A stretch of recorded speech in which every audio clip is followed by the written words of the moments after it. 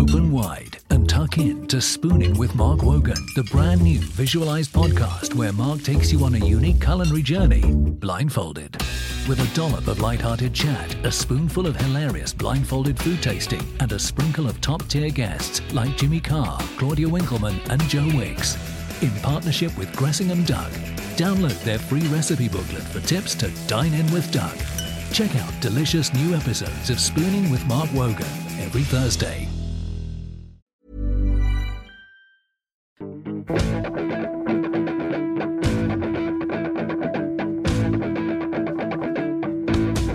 Welcome to the Game Podcast. I'm Gabriel Marcotti, and this week on the panel, I'm joined by Paddy Barclay, Tony Cascarino, and from lovely downtown Ripponden, Ollie Kay. This week, we're going to be looking at Everton, who knocked out Chelsea, holders of the FA Cup 2 years running at Stamford Bridge. It was a penalty shootout, and it was a special goal from Leighton Baines. On the subject of Leighton Orient hold Arsenal to a 1-1 draw and win themselves a replay. We'll also have our usual quick hits feature, and in our debate, we'll be taking a look at Barcelona. Do they belong among the greatest sides ever? So please stick with us for the next 35 minutes or so. I know for some people the Premier League review is their favorite part of the program. We don't have a Premier League review this week because it's FA Cup, but we still have two Premier League sides, Chelsea and Everton. Chelsea out of the Cup. We won't have three in a row. I thought Everton came out of the gate very, very well, but Chelsea hung in there, and I thought, and certainly in the second half and in extra time, despite some of the commentary on my TV, I thought that they had the better of the game. Am I wrong, Cass? Chelsea are dominating in possession, and they missed a few opportunities. The problem I have watching Chelsea is that they used to make the most out of these type of games. To take games that were hanging in the balance, they seem to grind the team down and win, and they're not doing that now. They seem to be the opposition is hanging on, and then getting something from the game. And got to be honest, I was surprised by Ancelotti's lineup for Champions League in midweek. He had a golden opportunity to change things around. Desperate to try and win a game. That's the obvious reason I can think. But there are problems at Chelsea. If anyone ignores what's been happening over the last couple of months, is mad, because they've had so many indifferent results and personnel has changed. And it's going to be another telling time for me, and I think coming into the Copenhagen game this week, it's a tough time to be a player at that football club and a manager. Cass, you say you were surprised by the lineup. by the lineup. But I'm just looking at who he had on his bench. Of course, David Luiz and Fernando Torres. He couldn't use them, and he started with Michael Essien on the bench. Obviously, that's one change. Mikel for Essien. I suppose he could have played Zhirkov, who came on at some point, and Anelka started on the bench, and then beyond that he had Jakob Osala and Ryan Bertrand, who I believe haven't made their debuts yet, and Josh McEachran. So I mean, judging from the personnel there, there's only so much he could have done in terms of playing an alternative lineup, right? Well, yeah, he could have done, but the Champions League game for me has become such a great importance now for Chelsea Football Club. It's not inconceivable that Copenhagen knock them out. Probably unlikely, but it's still a possibility. And I would want every player that would have played in this cup tie that I thought could be available for Copenhagen. They wouldn't have got a chance. They wouldn't have played. And I think you had to somehow give an opportunity to, like the Arsenals do, let younger players play who might not even have an opportunity. I just thought this Copenhagen game became too big of a match for them. Ollie, would that have been a wise choice for Ancelotti, or would he just been crucified, lose again, and then also on top of that say you're insulting the glory and sanctity of the FA Cup by playing a bunch of people who haven't kicked the ball for the first team yet? Yeah, I don't agree with Cass, sorry. But I think you picked the right lineup, or something like the right lineup, in order to try and win the game. I mean, you're basically looking at a sort of a pool of about 14 players that he's got at the moment. Plus, Josh McEachran could have started the game, I suppose, but you cannot blame Ancelotti, in my view, for looking at that and thinking we have to go through, we have to win this game. And they came within a minute of going through in extra time until the superb free kick from Leighton Baines, and even then it's down to a 50-50 in penalties. And I thought he picked the right team. Well, something like the right team. Maybe there would be a case for resting one or two of them, but I think resting Essien was a good idea because he's been out of form and seemingly needing a rest. But I don't have a problem with the team he picked at all. I think he would have got more criticism for picking a weak team and losing. Paddy, you were there. What did Everton do right, especially in the first half? They worked hard.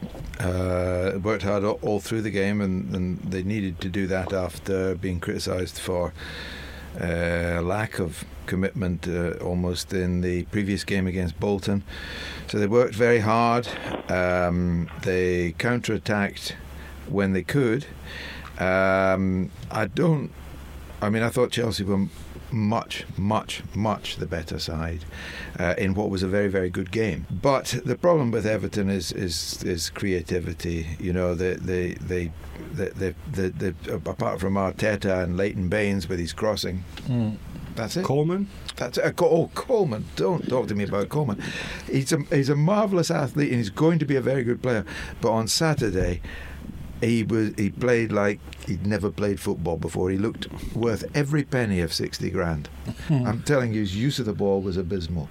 And I think it was just one of those days, because I've seen him a lot of times before, been very, very impressed. See, that's the whole Patrick. That's the point about Everton. When you play Everton, you know exactly what you're coming up against. Yes. They are going to work you harder than any other team. Or if not, obviously the top four teams always work harder than most sides, but Everton, outside that bracket, I think they'll match you all over the park. And if they fall short of that, like they did against Bolton the week before, Chelsea knew what this game was going to be like. And it's no coincidence they've been, 3 or 4 draws, Paddy? That's right. Last 4 times they've played?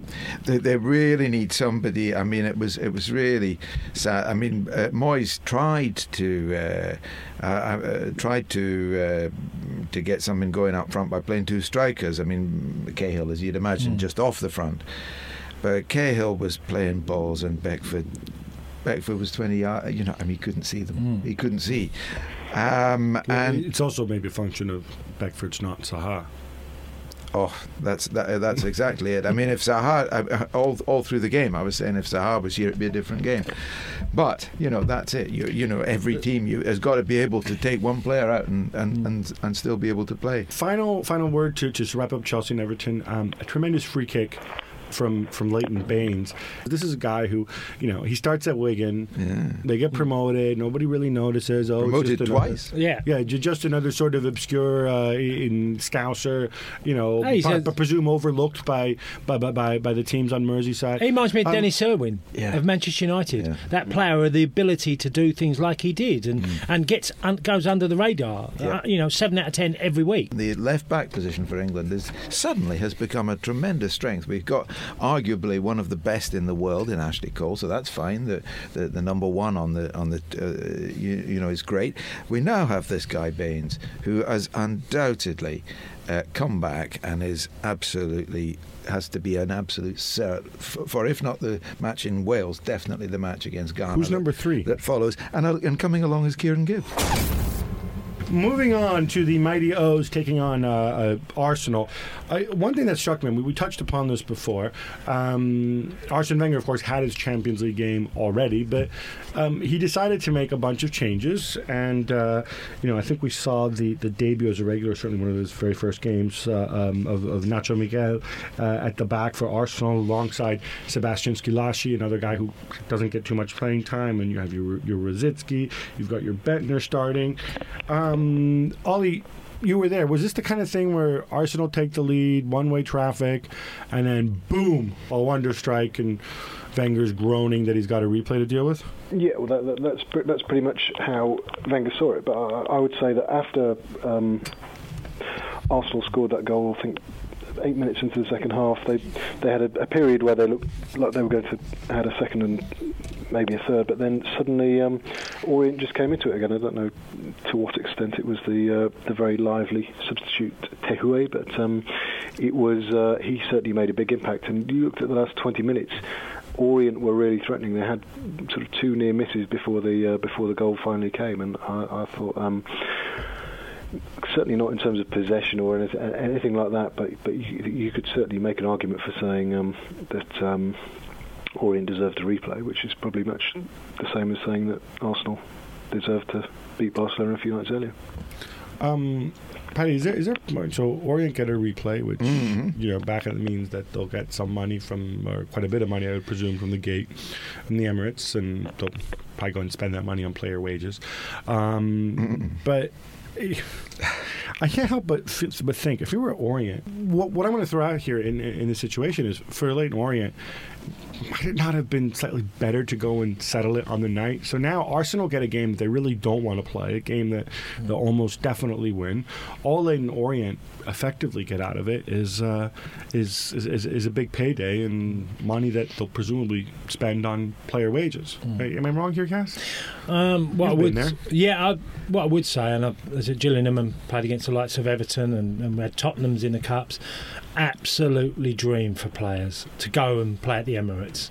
These Orient players, probably none of them will get the opportunity ever again. And for them... Yeah, but when you played for Gillingham, you knew that, you knew you were going to play in those places later, right? Well, if you've got a great cup draw, yeah. But also, what you mean as in a player? You personally? Well, at the time, no. I was a young kid and broke into. I didn't know whether I'd make the level I did. But a lot of them, Leyton Orient players, won't achieve. To play at the very top end of football. It's fun for them. They will absolutely love it to go. But is it the Emirates. top end of football if you're going to play at the Emirates against the Arsenal C team, or even the better Arsenal players who don't want to be there and nobody cares? And I mean, does that rob some of the drama compared to what it might have been like a few years ago? It's undermined slightly. Yeah, I agree with that. But going to the Emirates and playing there, and there will be a huge Leyton Orient contingent that will follow them. And they'll just say, well, we hope Arsenal play the weakest team we can, because we might even get the opportunity of going to Old Trafford, which is their draw. So there'll be absolutely no problem at all. So the club will love it. The only people who don't like it are the big clubs, because they've got extra games. Hey, Paddy, Leyton Orient, just a word on them. I mean, I would venture to guess, out of all the league clubs in London, this is probably... we use the word fashionable and so on. This is the one that, even Brentford tends to make the headlines slightly more than Leyton Orient do. And the only reason we even mention them recently is because, of course, the Olympic Stadium is on their patch, and they're the ones who get screwed no matter who gets it. And the fact that they built flats in the ground. Is this just one of the wonderful quirks? Is this like sort of the archetypal community club? Well, it's nice to be reminded every now and again that Leyton Orient isn't just a nice name for a football club, and that one actually does still exist there. Brentford, yes, Brentford, you associate the former chairman of the BBC ran it, and Greg Dyke, whereas Orient are run by Barry Hearn, a sort of more of a more EastEnders than Panorama. As far as replays are concerned, yes, the players will love it. The fans will love the day out going to a magnificent stadium like the Emirates Stadium, and it gives Arsenal a chance to use, their almost plethora of backup maybe players, one of whom may get a chance to shine.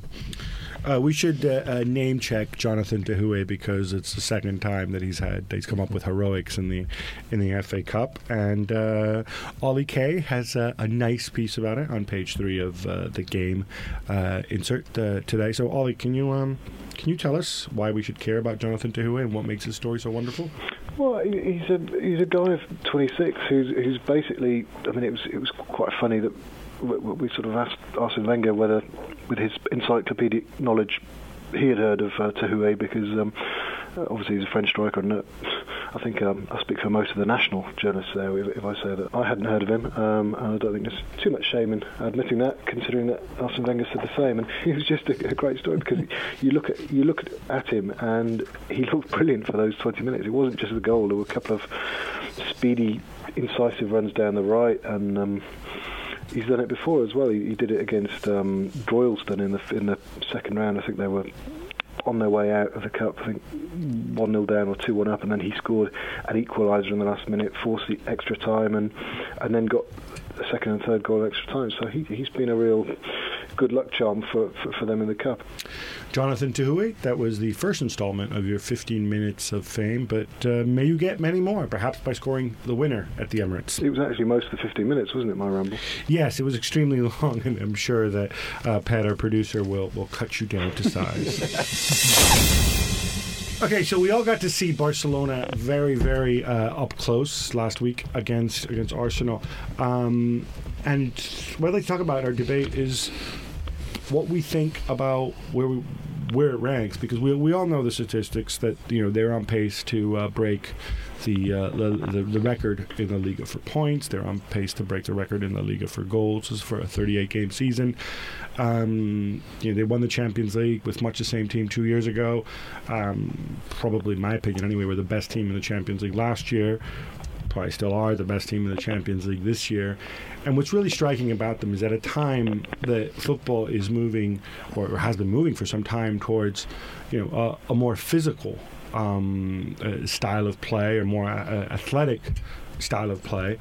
I don't want to say that these guys are unathletic, but you have a situation where, except for Sergi Busquets, if you look at the midfielders and the strikers, the tallest off the top of my head is 5'7", which seems like an absurdity, and I mean they're really the only team in the world like this. Yes. But of course they go and they lose to Arsenal at the Emirates, and I just want to know, has our opinion of them changed? What do we make of them? And since you're laughing, Cass, I'll let you go first.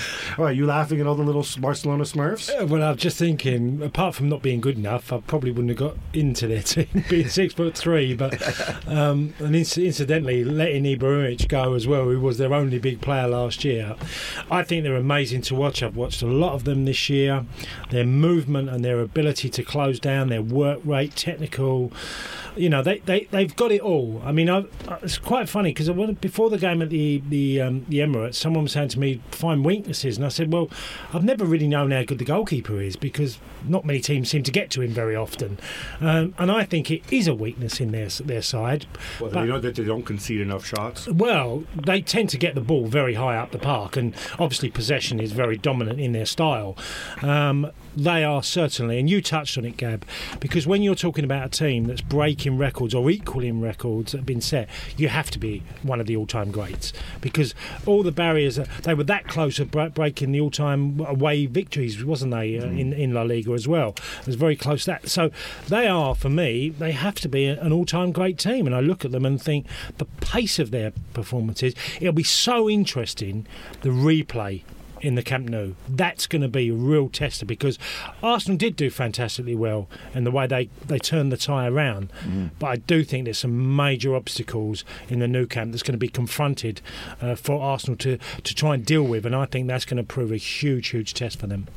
Paddy, does it matter that Barcelona aren't just dominating, but that they're doing it in a way unlike any other team that we've seen before? Yeah, I mean, I think we have to be careful of measuring this Barcelona team by its victories or its goals, because by and large the standard of La Liga has gone down. I say this having watched Barcelona beat Athletic with a great deal of difficulty last night. A very impressive performance by Athletic, I thought. But by and large, La Liga hasn't offered the kind of challenge that you got a few years ago when Valencia had an outstanding side, when Deportivo La Coruña was still up there. Seville, were winning trophies in Europe. So the standard generally is not so impressive. It is a bit Rangers Celtic. I'm not dissing Valencia for a second, but the plain fact is that it's a two-horse race in Spain. I would say this Barcelona is not only the best club in the world at the moment, but I would say it's my favourite football team of all time, ahead of Frank Rijkaard's team. Which, are you saying this because you weren't old enough to remember the great Hungarian side of your forefathers? I don't remember the Hungarian side of my forefathers, but I do remember the Real Madrid team that won 7-3 against Eintracht Frankfurt at Hampden Park. I saw the Milan team that took over dominance of Europe after the banning of Liverpool and other English clubs after Heysel. And I think that the greatest... Open wide and tuck in to Spooning with Mark Wogan, the brand new visualized podcast where Mark takes you on a unique culinary journey, blindfolded. With a dollop of light-hearted chat, a spoonful of hilarious blindfolded food tasting, and a sprinkle of top-tier guests like Jimmy Carr, Claudia Winkleman, and Joe Wicks. In partnership with Gressingham Doug. Download their free recipe booklet for tips to dine in with Doug. Check out delicious new episodes of Spooning with Mark Wogan every Thursday. Club performance I've ever seen was Milan under Capello in the final of 1993 or 1994? 94. In which they beat the so-called dream team of Barcelona, Johan Cruyff's team, 4-0. Now that team, including the searing pace of Ronald Koeman, the endless creativity of Baquero and so on, was not nearly as good as this side. This side, for me, is football at the journey's end. This is the 5-0 victory over Real Madrid earlier this season. If I could have one video of any football match that has ever taken place, that would unquestionably be it. And if you say, well, what would be the second? It would be that same video in black and white. It was so good. It was just football for me defined. What stands out about the Barcelona team is their incredible work rate, and that you don't normally associate with fantastically flair side, incredible organisation. That is, for me, is one of the standouts. When I watch them play, they actually all complement each other when they haven't got the ball. You don't really see that. Ollie, what's your take on this? Are they that organised defensively? And I'm thinking about those times that they do press high up the pitch and they lose it. Sometimes, to me, it does look as if, maybe it's just the way Puyol looks with his hair flapping all over the place, or Piqué's long limbs having come across. I wonder if maybe they could be slightly more organised, but maybe I'm just nitpicking here and being sad. Well, the main sort of defensive strategy is keeping the ball and keeping it a long way away from their goal and from Victor Valdés. But I mean, they generally have two very attacking fullbacks very far up the field. They Xavi and Iniesta and all these players, they knock it around so well, so effectively. So rarely surrender possession in any kind of dangerous area. I mean, that to me is their main defensive strategy. Although Busquets is a very intelligent guy, especially for such a young player. I wish England could produce that kind of player once in a while. But I mean, I don't think their defensive ability, or even their work rate, which is admirable, is what I would necessarily gush about. I just think they are fantastic to watch. Those sort of little 3-4 yard passes in the middle of the pitch, the one-touch stuff, it is brilliant. And I would say, combined with the sort of balletic poise and brilliance of Messi, who's perhaps the one player who's slightly different in profile in the forward line. They are just sensational to watch. I would the work rate. The work rate, unfortunately, is a prerequisite for the kind of football they play. Yeah. If you played that football in your own half, you'd be relegated. You have to play it, and that means early repossession, and that's why Xavi, for me, is one of the greatest midfield players who's ever lived. But about that work rate, do we agree that you can have, because it's incredible. I mean, what they say in Spain is that Barcelona's work rate is actually, they basically rest for 3/4 of the game when they have the ball. And that's what allows you to then run around like a maniac to win the ball back in that other 25% of the time when you don't have it. Is it true, Kaz, that when you have the ball, you don't get tired? Well, it depends. That's right. But can I submit on the back of that, does it also make a difference if you have the ball and you're playing for Barcelona and you know that your teammates are named Xavi and Iniesta, you're not going to give it away? Whereas perhaps if you're playing for Millwall and your teammates are some of the guys you played with, then maybe you're still a little bit nervous to lose the ball. I think what does make a difference, if you've got the confidence in one of the players playing alongside you, he's not going to lose it. You don't make runs that are not necessary. You don't waste energy like lots of teams do who give the ball away making runs.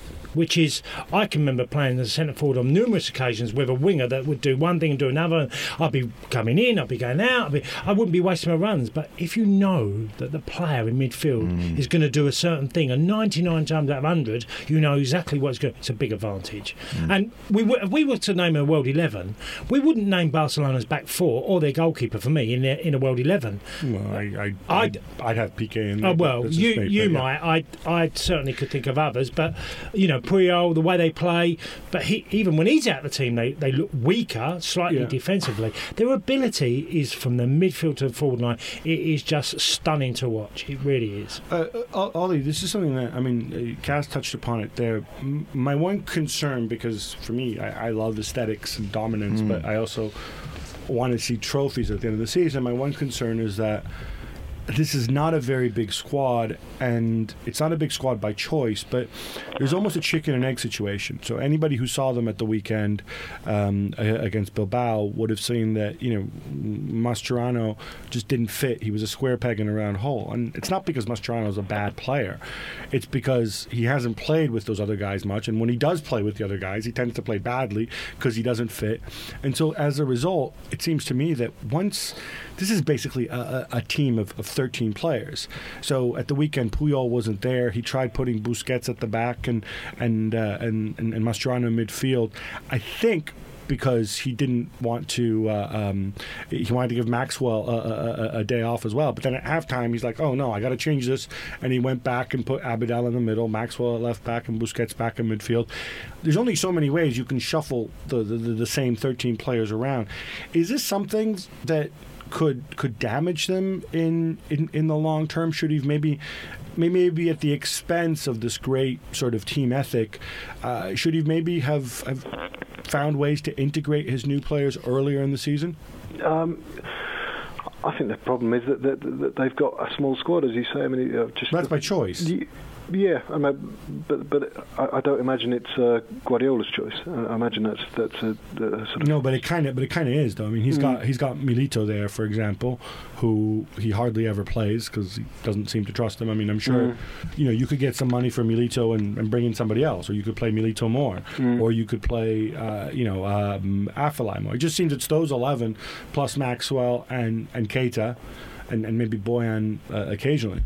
Yeah, no, that's a fair point. But I mean, if you go back to I think the last two semi-finals that they've had against English clubs, or in fact the Champions League final against United, I think they had two of their defenders suspended. I think they had two of their defenders suspended for the second leg against Chelsea 2 seasons ago.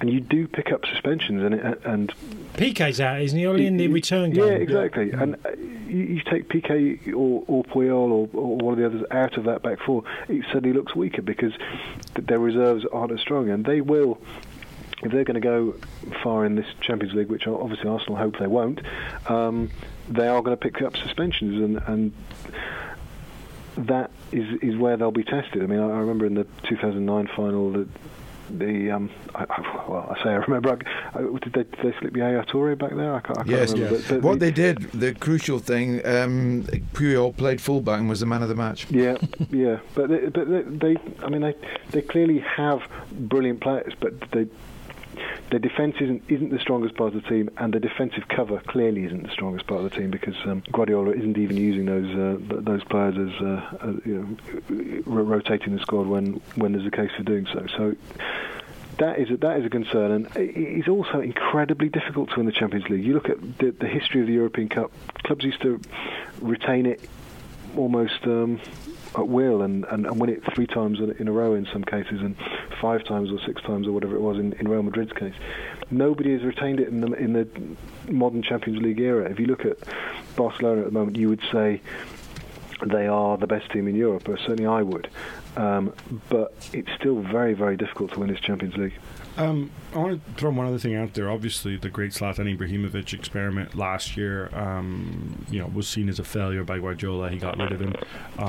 Although, to be fair, they did win the league. But what I found interesting was that the Ibrahimovic type was sold, and he wasn't replaced. It would have seemed logical to me over the summer to bring in one Cascarino type, even just for the bench, just somebody with size who could give you something different. What, Llorente or somebody like that? Well, I mean, Llorente, you're talking 40 million. Well, but it's quite there is interesting. a cheaper, hard-working option. The first option now off the bench when it comes to strikers is Boyan, who's like 5'1", just about, and who's very he calls young. Messi lofty. I don't think is very good. And the other thing is that the next option is chucking Piqué and Busquets up front as a center forward, which they've also done.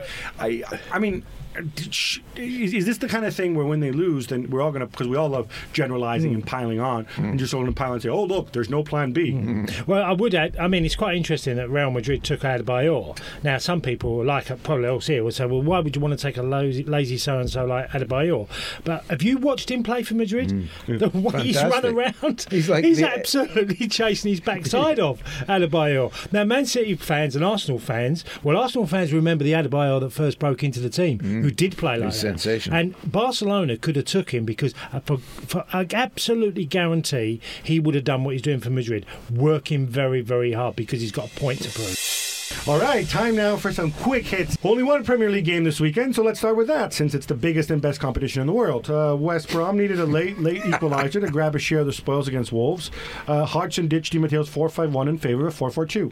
Paddy, is this a wise change? And what other things will Roy do differently? I don't know about wise, but it surprised me. West Bromwich Albion, lots of very good midfield players. A striker who Odemwingie is probably best left alone. They did look made for 4-5-1. But Roy Hodgson's always played 4-4-2, so let's see. Good news if you're Marc-Antoine Fortuné. Correct. Ollie, this particular game was also marred by fighting between supporters, a smoke bomb being thrown into the West Brom end, and Baggies fans responding by tearing up seats and throwing them back. Funny enough, I get the sense that you won't hear much else about this incident, but if this had happened in a UEFA competition, it would be taken far more seriously. It's the second time this year that there's trouble in the Midlands following the incidents at Birmingham Villa, but is this a purely isolated thing? Should we actually be talking more about it, or would we just be giving oxygen to the bad guys? Well, first of all, I would say that the FA need to take strong action. And I mean, I remember an England game in Ukraine about 18 months ago when there were flares thrown on the pitch, and the FA made a formal complaint to UEFA about that, demanding action. I think action was taken. So I've got to say, if they do not take action themselves against about this, then certainly I am going to accuse them of great hypocrisy, and I really hope they do take action. Good for you, Ollie. Somehow I kind of feel that a flare on the pitch is a little bit less serious than a flare into a crowd of people, but hey, it's just me. Manchester United defeated Crawley, albeit just by single goal, and Sir Alex Ferguson allegedly was furious with his players. Cass, were United that bad? And also, how difficult is it for a top flight player to play against a bunch of guys who are 3, 4, 5 tiers below you? Yeah, they were that bad, especially in the second half. They were awful, and Fergie was right to be furious. So people like Obertan giving an opportunity at Bebe, Darren Gibson, 23 years old, given an opportunity. And yes, it is tough playing against Crawley, but it's even tougher if you make it that hard. Man United players on the fringes need to play at a very high level to get near the first team. They didn't this weekend. Bad news for the United Scrubs. Now, it was a tasty Old Firm as Celtic won 3-0 to go 8 points clear of Rangers. But of course, we do have 2 games in hand. Paddy, you're the most Scottish one here, although Cass might lay claim to that a little bit when it comes to Celtic. But do Celtic deserve the title? And what will the future hold for young Neil Lennon? Well, it's looking that way that Celtic certainly. I mean, Lennon is a young man. You know, he's the Rangers had at least one player, David Weir, who's older than Lennon. Yeah, but David Weir's older than everybody. So that's true. That is true. But there is a long future for young Neil Lennon, but he's coming along well. I mean, those who were initially sceptical about whether he was ready for the job probably changing their minds. But really, the only way to judge a Celtic or Rangers manager is on what they do in Europe. It took Manchester City a while to get going, but they eventually thumped Notts County 5-0. Ollie, 2 questions for you. Is it wise for City to put out strong lineups in every competition, or should they really just focus on getting into the top 4? And also, is Super Mario Balotelli worth the trouble? Well, if you look at City's approach to the Carling Cup earlier this season, they went out with the reserve team and went out very limply, and I think that was a big mistake, because I think that was their best chance of winning a competition this season. They clearly are now putting great store in the FA Cup and the Europa League, as well as the Premier League, and I think they've got the strength in depth to do that, and I think they'll win a trophy this season, but I don't think they would be. I don't think they would be doing themselves any favours if they minimise their chances in any of them by putting out weak teams. Okay, notice how you skillfully avoided the Super Mario worth the trouble question. Correct. Birmingham City defeated Sheffield Wednesday 3-0 to advance to the next round, but Alec McLeish is worried that these cup runs could cost them dear, given that City's league position is nothing to write home about. Cass, do you have any sympathy for Big Ek? And is it really too much of a good thing for City? Well, don't give players any excuses to take their foot off the pedal, first of all. Secondly, I think, look at the cup games they've had. They've had Sheffield Wednesday at home. They had Coventry in the previous round at home. Good draws for them. I think the players will love to keep going further. What better incentive for confidence and a good feeling around the club? So no, I don't think it'll hinder their Premiership status. I think it'll all come down to whether they're good enough. Are they staying up? Yeah, I think they are. I think they're good enough. They're too hard to beat Birmingham to go down. Gab, one for you now. UEFA have announced ticket prices for the Champions League final at Wembley. They range from £176 to £326, including administration charge. Everybody except me has complained about this. Surely you agree it's a travesty? Yeah, it's funny, Paddy. I think you or I are actually in a minority. I did write this before I got to enjoy your excellent column in the game today. But I think it's absurd. The people who are paying these prices are the 11,000 people who by the end of March will enter some kind of lottery for the tickets. They're supposed to be the neutrals. You know who these people really are? These people come in three categories. Some of them are real purists who really could care less what game it is, or they just want to go see a football match. Some of them are fans of the teams remaining in the competition. What those guys will do when their team gets knocked out is simply go and sell their tickets on eBay at a tidy profit. And the third are scalpers who care less because they're basically just touts and they want to go and make money. That's all this is about. I think what really matters is that I think we should credit UEFA for the fact that 50,000 tickets set apart at £80, which is far more reasonable, and compared to events like the Super Bowl, this is a very good deal. Thank you, Ollie.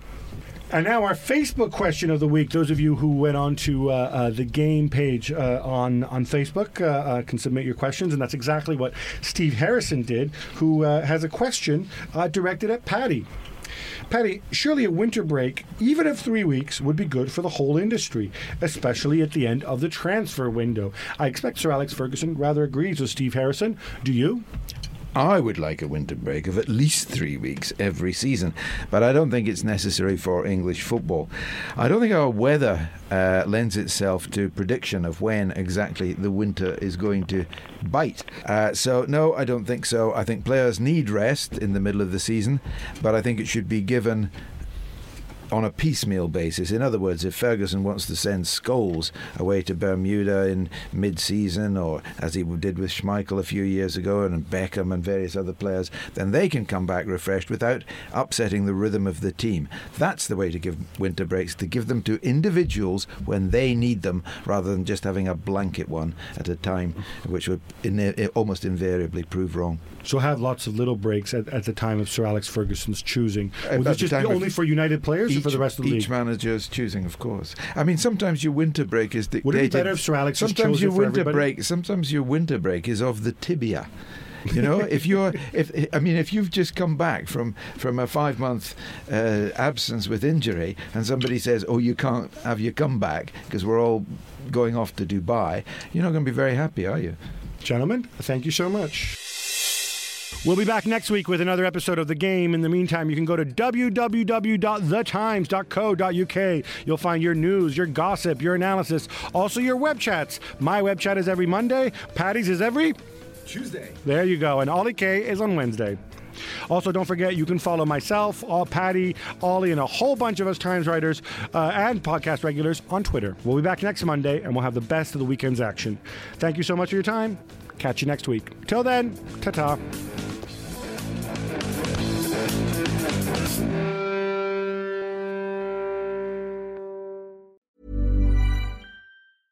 Open wide and tuck in to Spooning with Mark Wogan, the brand new visualized podcast where Mark takes you on a unique culinary journey, blindfolded.